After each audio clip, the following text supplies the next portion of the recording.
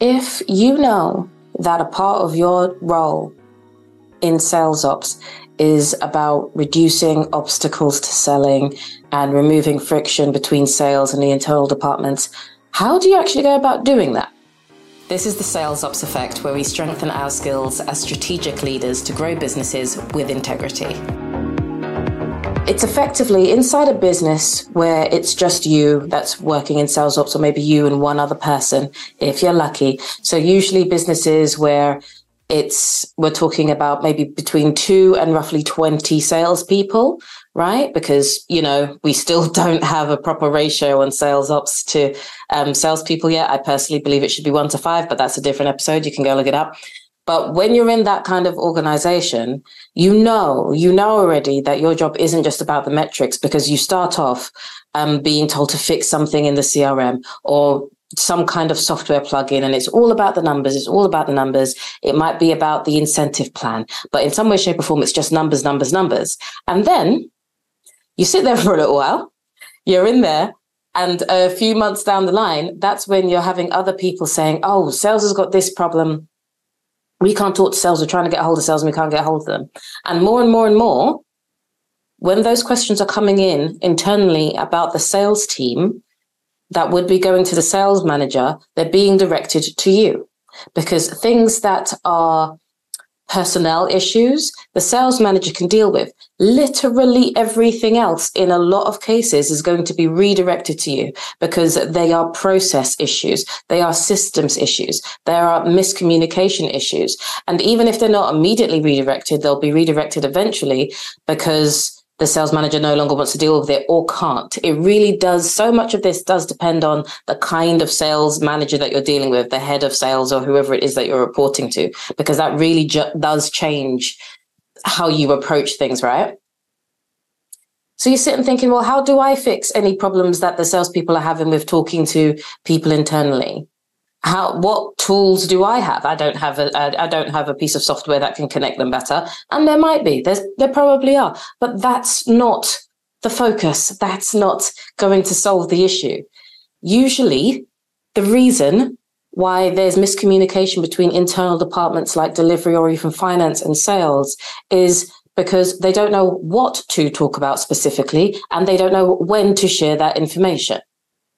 So what you get is people on both sides going, shouldn't it just be natural for them to have given me this information? And the other ones are going, well, I wouldn't even know you wanted to know this information, because when we had this other client, you weren't interested. There's no standardization for how information is supposed to be sent over to both the departments, because actually information is going both ways. It's not just the salespeople tell the delivery team when, oh, we've got this new client in, now go, mush. That's not how it works. In companies of our size that, we're dealing with, where we have a smaller sales team, that communication really does go back and forth, because in smaller organizations, in growing companies, your medium-sized organizations where there's probably max 250 people total, you know what it's like. We're wearing a lot of different hats. So where you might think there would be some standardization somewhere that says, operationally, this is how we all work, it probably doesn't exist. Now, I'm not saying that you as sales ops needs to take that fully on your own head, because again, it's probably just you or you and one other person, and you don't know the other departments like that. So you can't just be rocking up and saying, this is how you do things now. This is how you do things now. But what you do need to do is make yourself available so that they know that they can come to you directly when they're dealing with process issues, system issues. You want to hear from, for example, the head of operations, because this is something that has happened recently, is saying, do you know what? I really want to sort out this process here. Hasn't even gone to the head of sales. Come directly to sales operations, to me, to say, okay, I need your thoughts on how we're going to do this, because I know it involves sales. So I want to make sure that it's smooth from both sides. And the reason why he knew he could do that is because I positioned myself as somebody who he could come to talk to. Right? And the thing is about things like this is that when you are in a growing organization and everybody's doing so much stuff and there's so much change, people don't necessarily want to add to the change, even if they know that just sorting out these one or two things would really, really benefit so many people. But because they might be complicated, they don't want to put their heads above the parapet, particularly because they know they can't do it on their own. There needs to be somebody in finance. There needs to be somebody in sales. There needs to be somebody in ops to come together to make this project work. No one person can develop an organization. It takes the leaders within that organization to come together to play their part in that specific project to help move the organization forward. And that's how sales operations can be a part of organizational development. You have to make sure that you've told people you are available for these kinds of conversations. And also, you have to present yourself as somebody who can see a way forward for the organization that you're in as well. And that you're not just, blindly following your sales manager, which is what happens a lot of the times.